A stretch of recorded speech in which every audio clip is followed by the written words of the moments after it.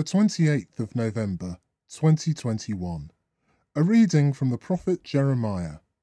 I will make a virtuous branch grow for David. See, the days are coming.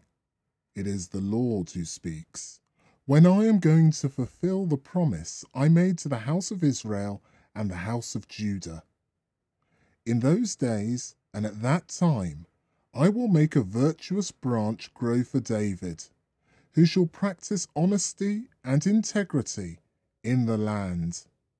In those days, Judah shall be saved, and Israel shall dwell in confidence.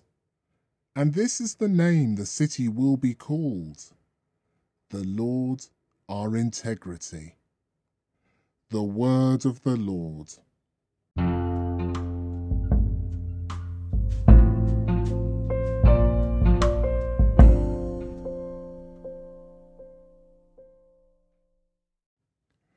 A reading from the first letter of St. Paul to the Thessalonians.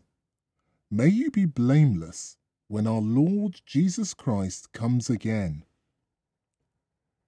May the Lord be generous in increasing your love and make you love one another and the whole human race as much as we love you.